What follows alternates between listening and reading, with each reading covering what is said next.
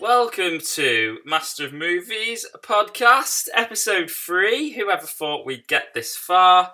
Well, JB obviously didn't, because he only gave me so much budget, and unfortunately I spent all of it on episode 2 with hiring Nicolas Cage, who did such a lovely job for me, and also the live studio audience, who I actually had to pay to be there.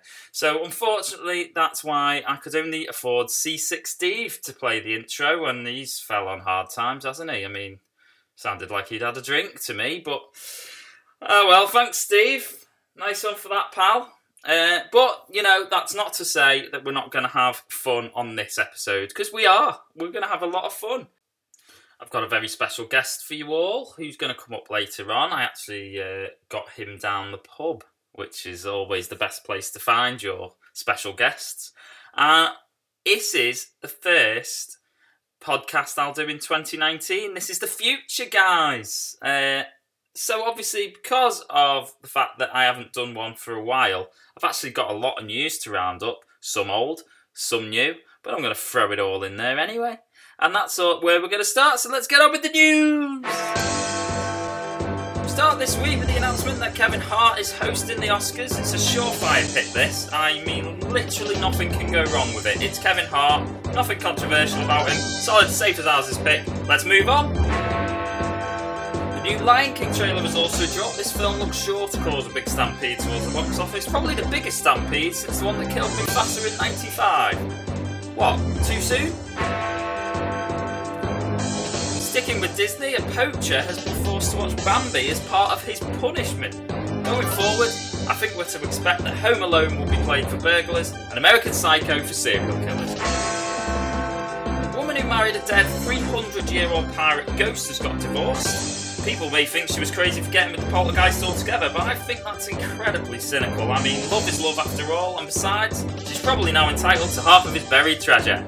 See, I bet half of you thought I would just shove a really easy pirate pun joke in there. Though it is reported a film might be getting made to depict the couple's unlikely story. I've heard it will be rated R. I'm sorry, I just couldn't resist. And finally, Kevin Hart is no longer hosting the Oscars. Fuck it, that's the news!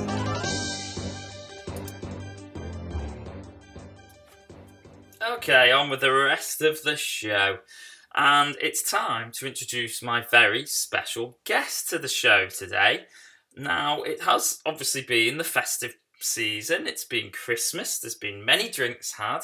And I had the pleasure of visiting many a pub or bar. And I met a gentleman who said that he could sell me a ventriloquist dummy. I just couldn't believe my luck. I thought, what am I going to do here? I've got no budget. This fella can sell me a ventriloquist dummy for £20 that I can bring onto the radio. I mean, it's just, you know, sometimes things just fall in your lap, don't they? So, without further ado, let me introduce Rory the Dinosaur! Hi, Rory. Now, obviously, for the viewers at home, what you'll need to understand is Rory is a mute. So, yes, that's what £20 gets you for a ventriloquist dummy. He doesn't talk, so you'll have to take my word for it. He is sat right next to me, and he is talking to me. So, Rory, what have you thought about the year 2018?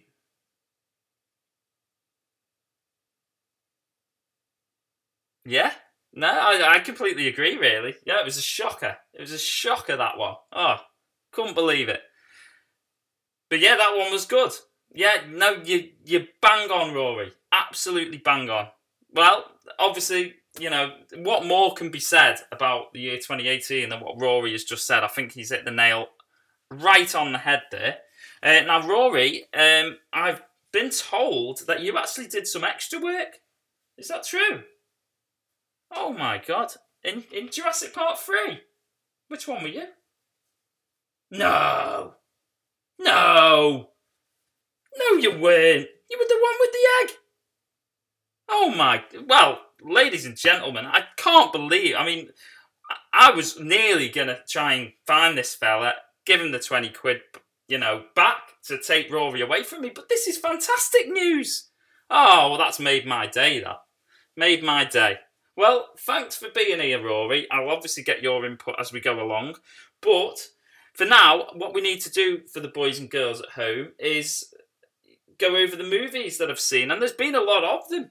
So first up, I'm going to talk about Solo, a Star Wars movie. This is actually the first time I've got round to watching this. I didn't go and see it in the cinema, sadly. I actually thought it was quite good. Fair enough. It's not the best Star Wars film ever made. It's not the worst Star Wars film ever made. Did it need to be made? Probably not. But at the same time, I quite enjoyed watching it. I know there was a lot of criticism about the portrayal of Han Solo, and you're always going to get that when it's a classic character being played by someone who's not Harrison Ford. But I thought he did okay with it. I don't see that there was that big a problem with it. It's just, did it frankly need to be done? It was interesting, I suppose. It was well done, the film, but yeah, it just leaves me. This is the kind of debate we just had with the Fantastic Beasts film me and JB have just reviewed. I just don't see the point in it. I think with some franchises, they go on for too long. Star Wars may be one of those franchises, although I did enjoy the last one in the main series. I just feel like if they just had the three originals, how much more they'd be revered. I think Godfather is revered because it's just the three. If someone then comes back and does another Godfather, is it going to taint how good the original trilogy was?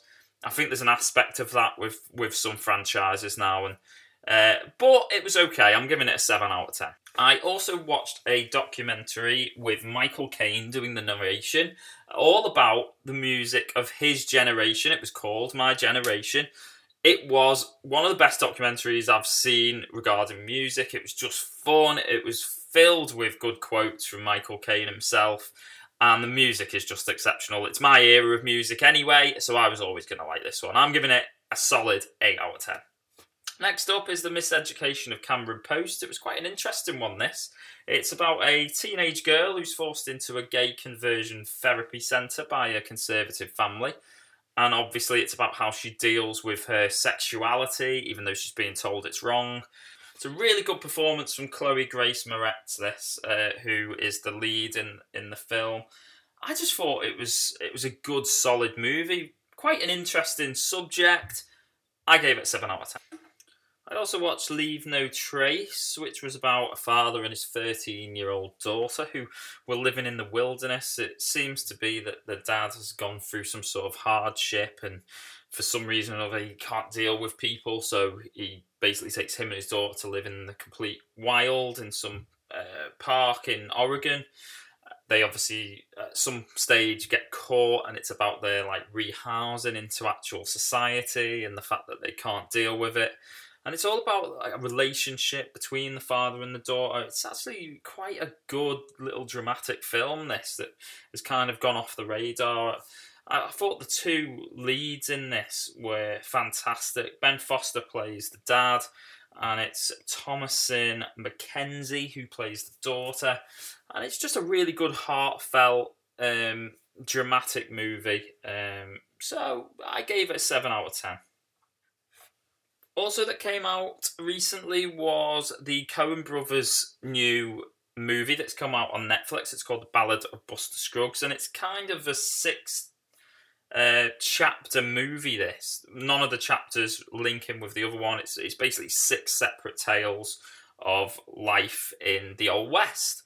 Now, some of the chapters, I should say, are comedy, some are dramatic, some, I think there's even musical aspects in there, and it's I really enjoyed it. Now, obviously, I know westerns aren't everyone's cup of tea. It's a lot more up my street, but I thought the fact that it went chapter to chapter and the dynamics in each separate chapter were different worked really well. It follows a singing gunslinger at one point. It follows a bank robber in another, and there was a whole ensemble of people in it. James Franco plays one part, and it's just really good. It had good humour. It had good drama, had good action, just all round really good film. I thought I'm going to give this one 8 out of 10. Also on Netflix, Outlaw King, which was about Robert the Bruce. This featured Chris Pine, and it was quite a good little biographical film. It's certainly not up to the standard of, the comparisons are going to be made with this one towards Braveheart, I think, because it's a similar type aspect, Scottish fighting independence from the English in the olden times. But a decent enough movie. I don't think it had enough depth to really do anything, I thought, I think Braveheart's a really good film. It had a lot more depth to it than this one did, but it was still a pretty decent performance from Chris, and a decent film all round, so I'd give it 7 out of 10.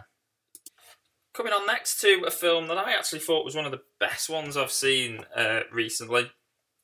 It's a film called Blindspotting, and it's about a guy who's on probation, is trying to reevaluate his life and his relationship with his best friend, his girlfriend.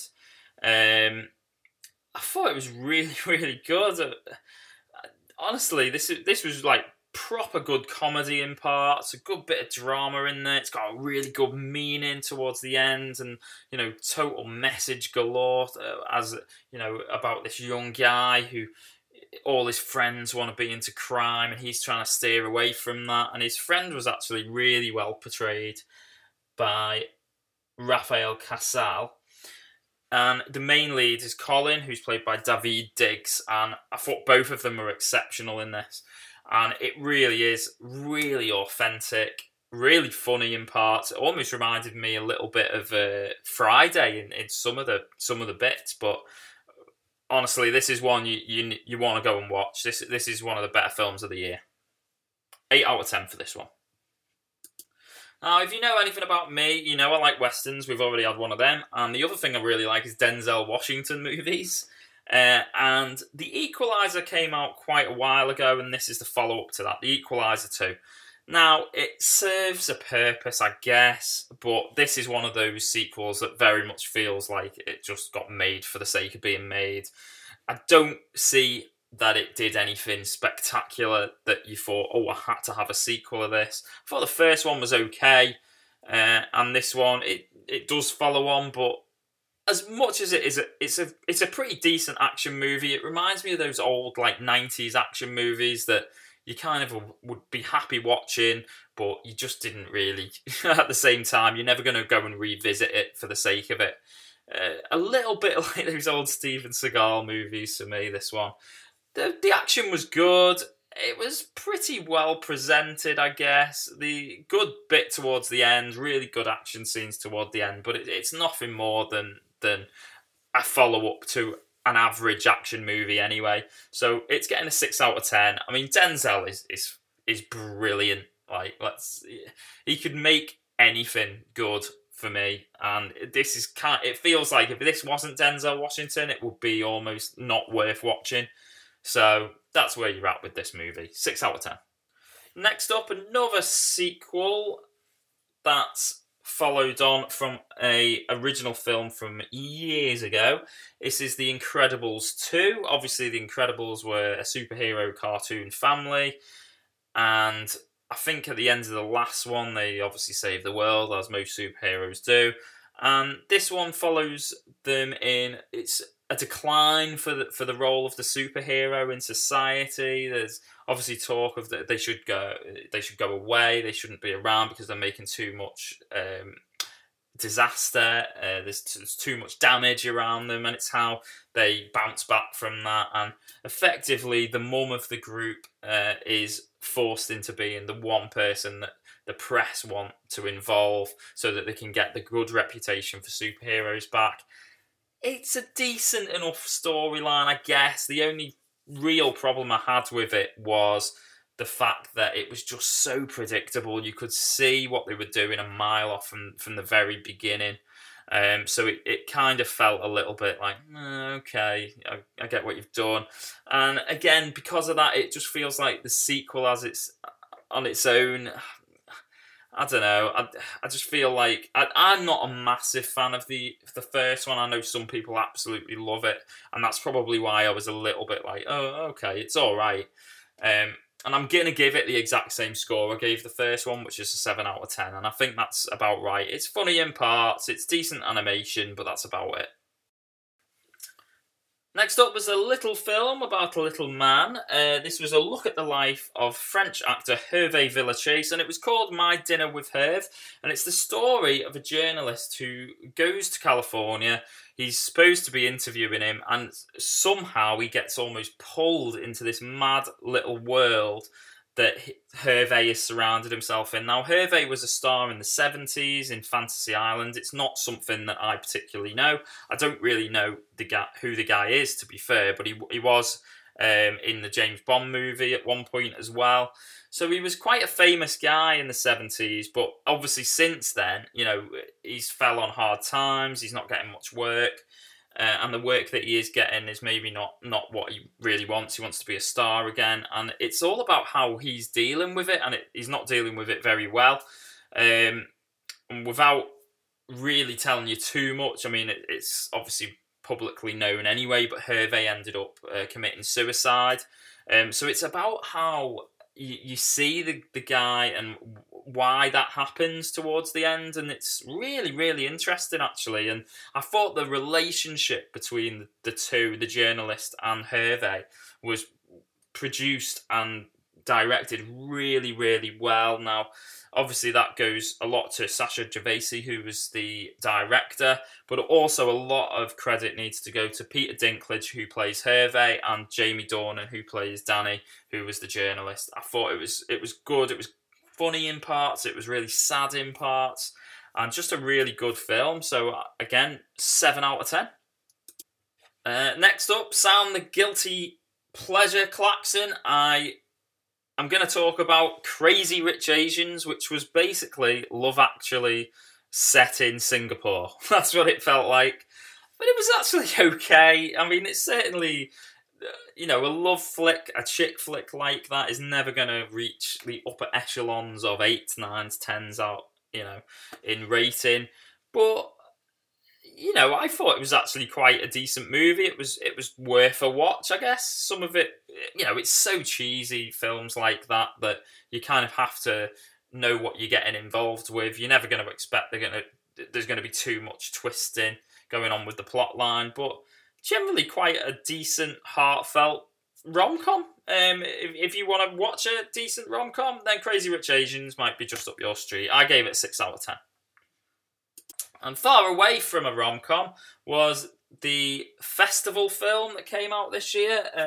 Basically the same kind of makers and producers of The In-Betweeners, which is a British comedy show featuring 4 young lads who were in school, and it's very much boy school humour. Again, the festival follows on from that. He goes to a festival, he's just broke up with his girlfriend, and he gets into all sorts of scrapes. I thought it was actually quite funny though. I mean, realistically, same as the last film, you're never going to expect this one to rate too highly, but you just want a film that's a bit of fodder for 2 hours out your life, and this is what it serves a purpose. It makes you laugh in some parts. Some of it is quite cringy. There's a particularly funny scene with a guy who takes ketamine at the festival, which obviously, if you've ever been to a Glastonbury or something, you probably recognise a few of the characters in this. 6 out of 10. It's funny. That's about it.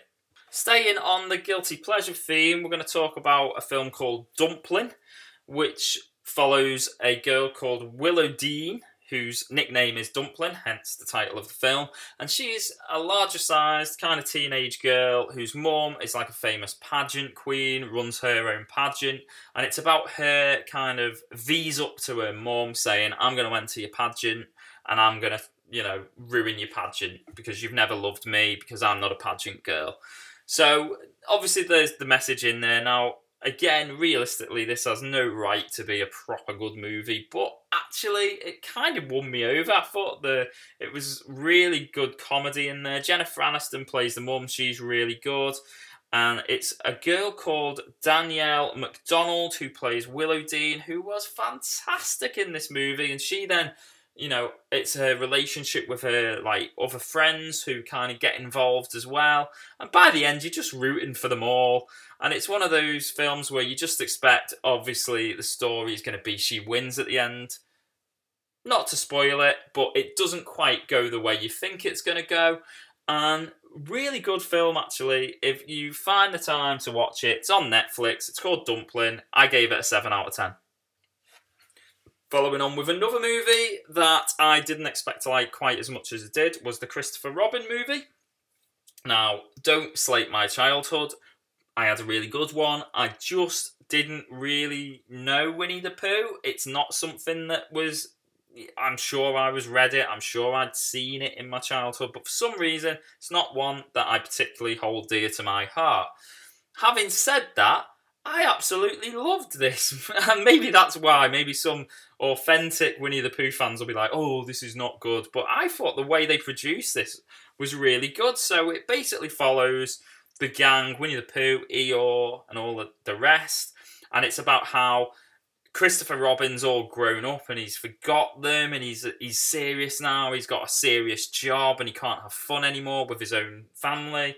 And it's about how all of that comes together so that he then starts seeing Winnie the Pooh again and he brings the fun back out of him. And it's just a proper good family film. And I now like Winnie the Pooh. I mean, there's the testament to that. So there's a 7 out of 10 just for that. Next up is Simple Favour.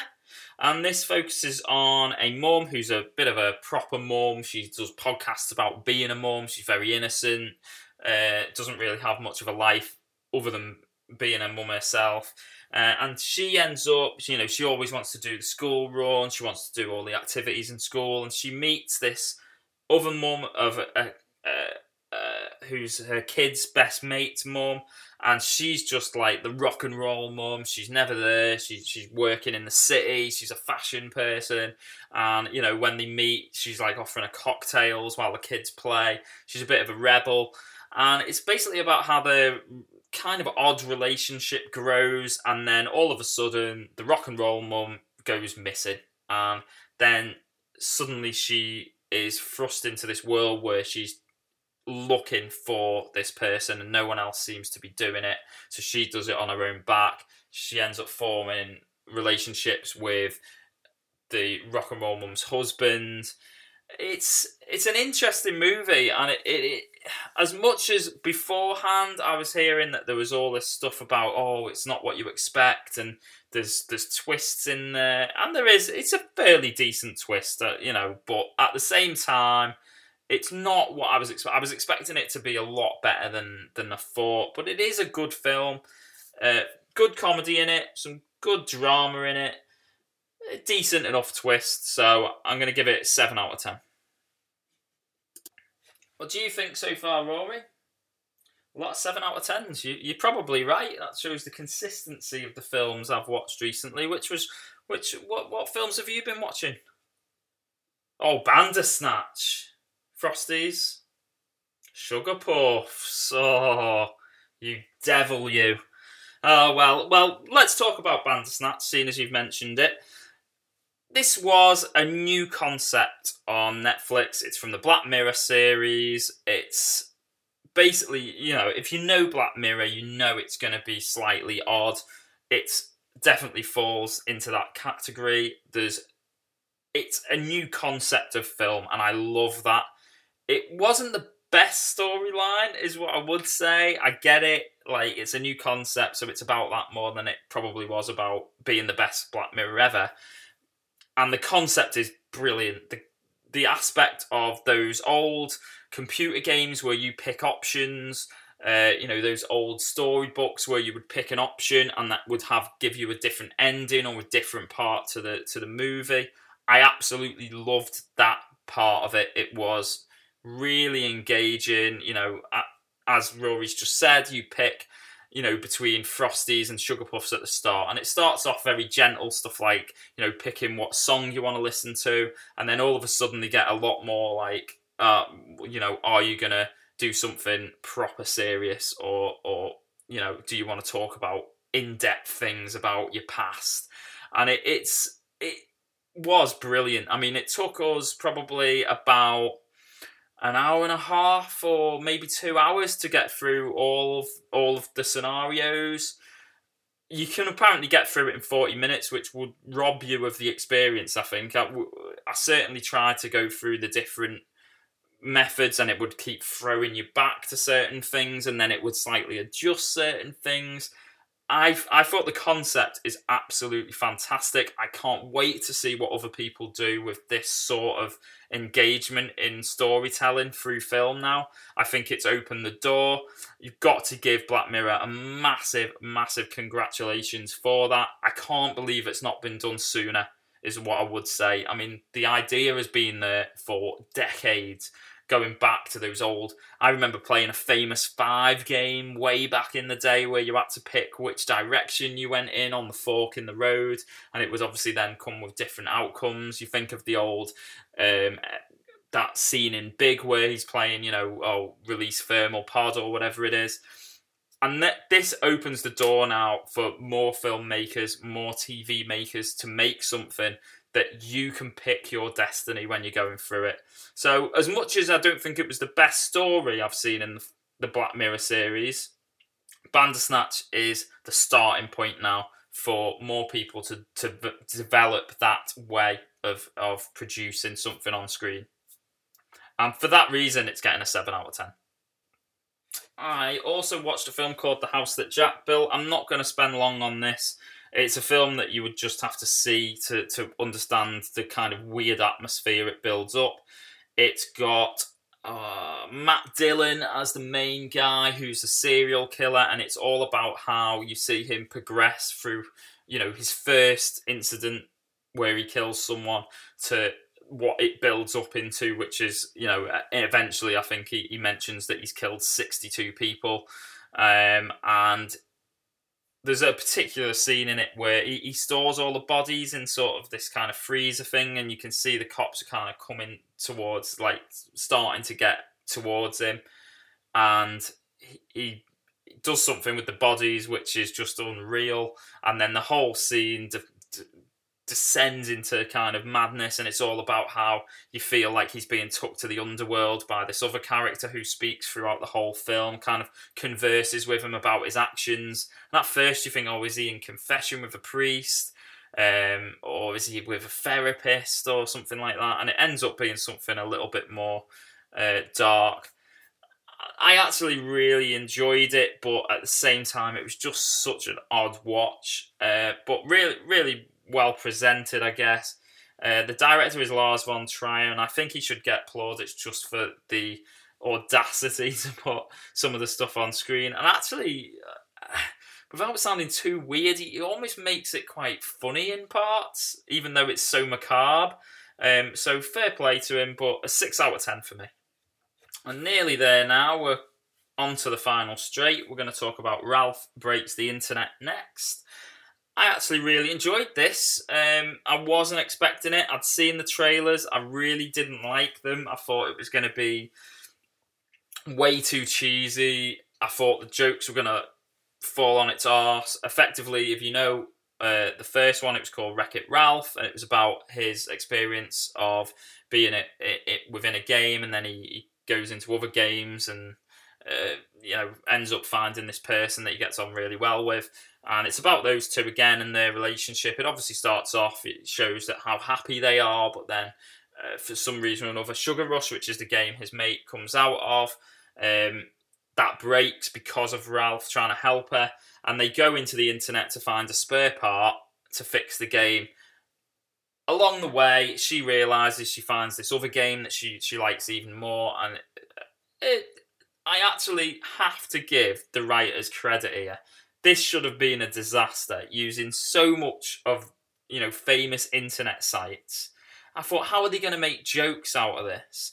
But they really did pull it off. I mean, I was flabbergasted, really, at how they managed to get humour out of something just like Knows More, the search engine, basically predicting what they were going to say. It was such an easy joke to make, but at the same time pulled off massively well.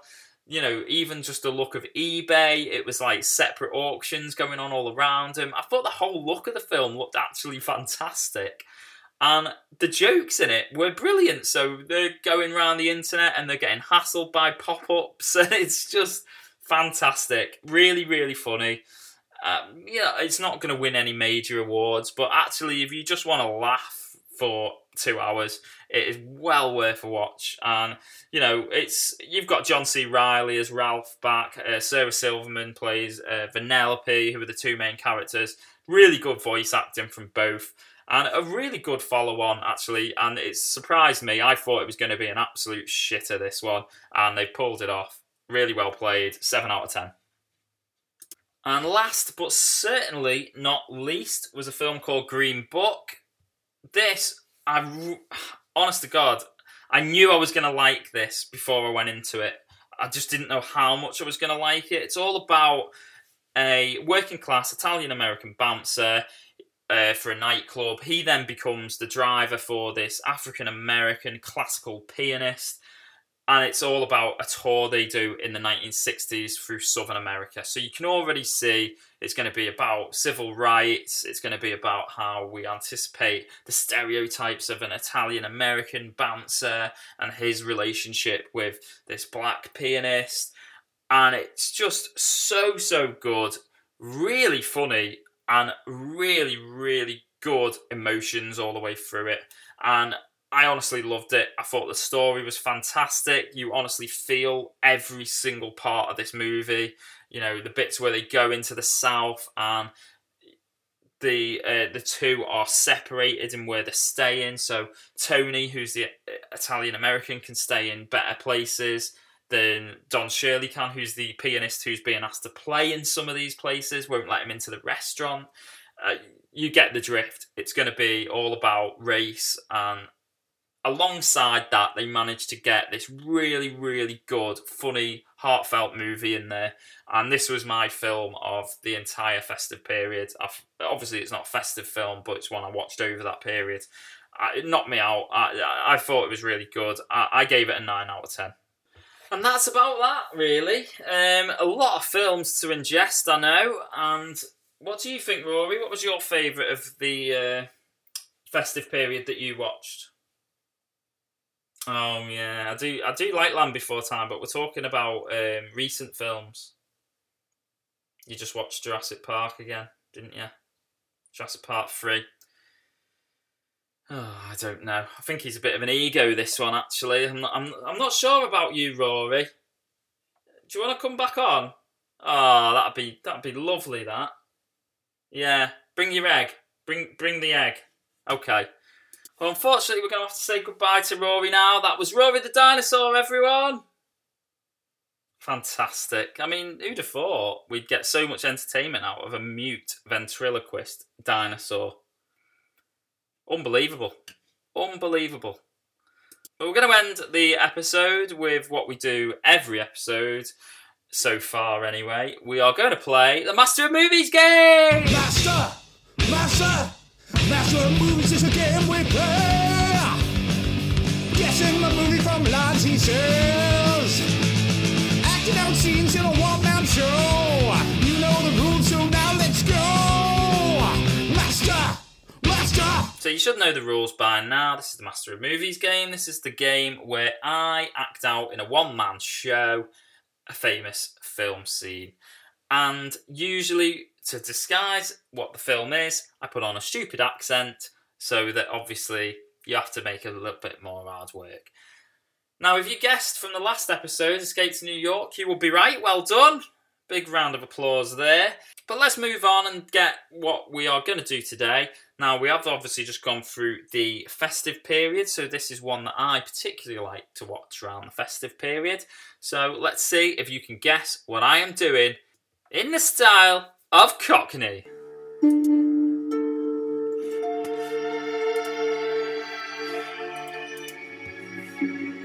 Okay, I'll talk. In 3rd grade, I cheated on my history exam. In 4th grade, I stole my Uncle Max's toupee and I glued it on my face when I played Moses in my Hebrew school play. In 5th grade, I knocked my sister Edie down the stairs and I blamed it on the dog. When my mum sent me to the summer camp for fat kids and then they served lunch, I got nuts and I pigged out and they kicked me out. But the worst thing I ever done, I mixed a pot of fake puke at home and then I went to this movie theatre. I hid the puke in my jacket, climbed up to the balcony, and then I made a noise like this.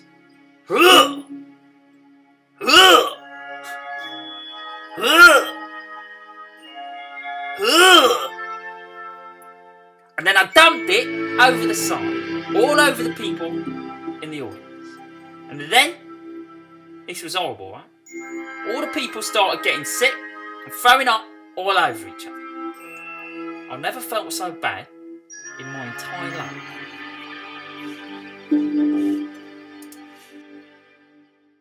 And that about does us for this month's episode. Thank you very much for joining me and Rory, obviously. Big round of applause for Rory, the mute dinosaur. And hopefully you'll join us on the next episode where you will find out the answer to that fantastic little game we've just played where I did a poor imitation of Michael Caine. Thank you very much for coming. And to play you out, we've got C6 Steve again. Way, keep talking nerdy!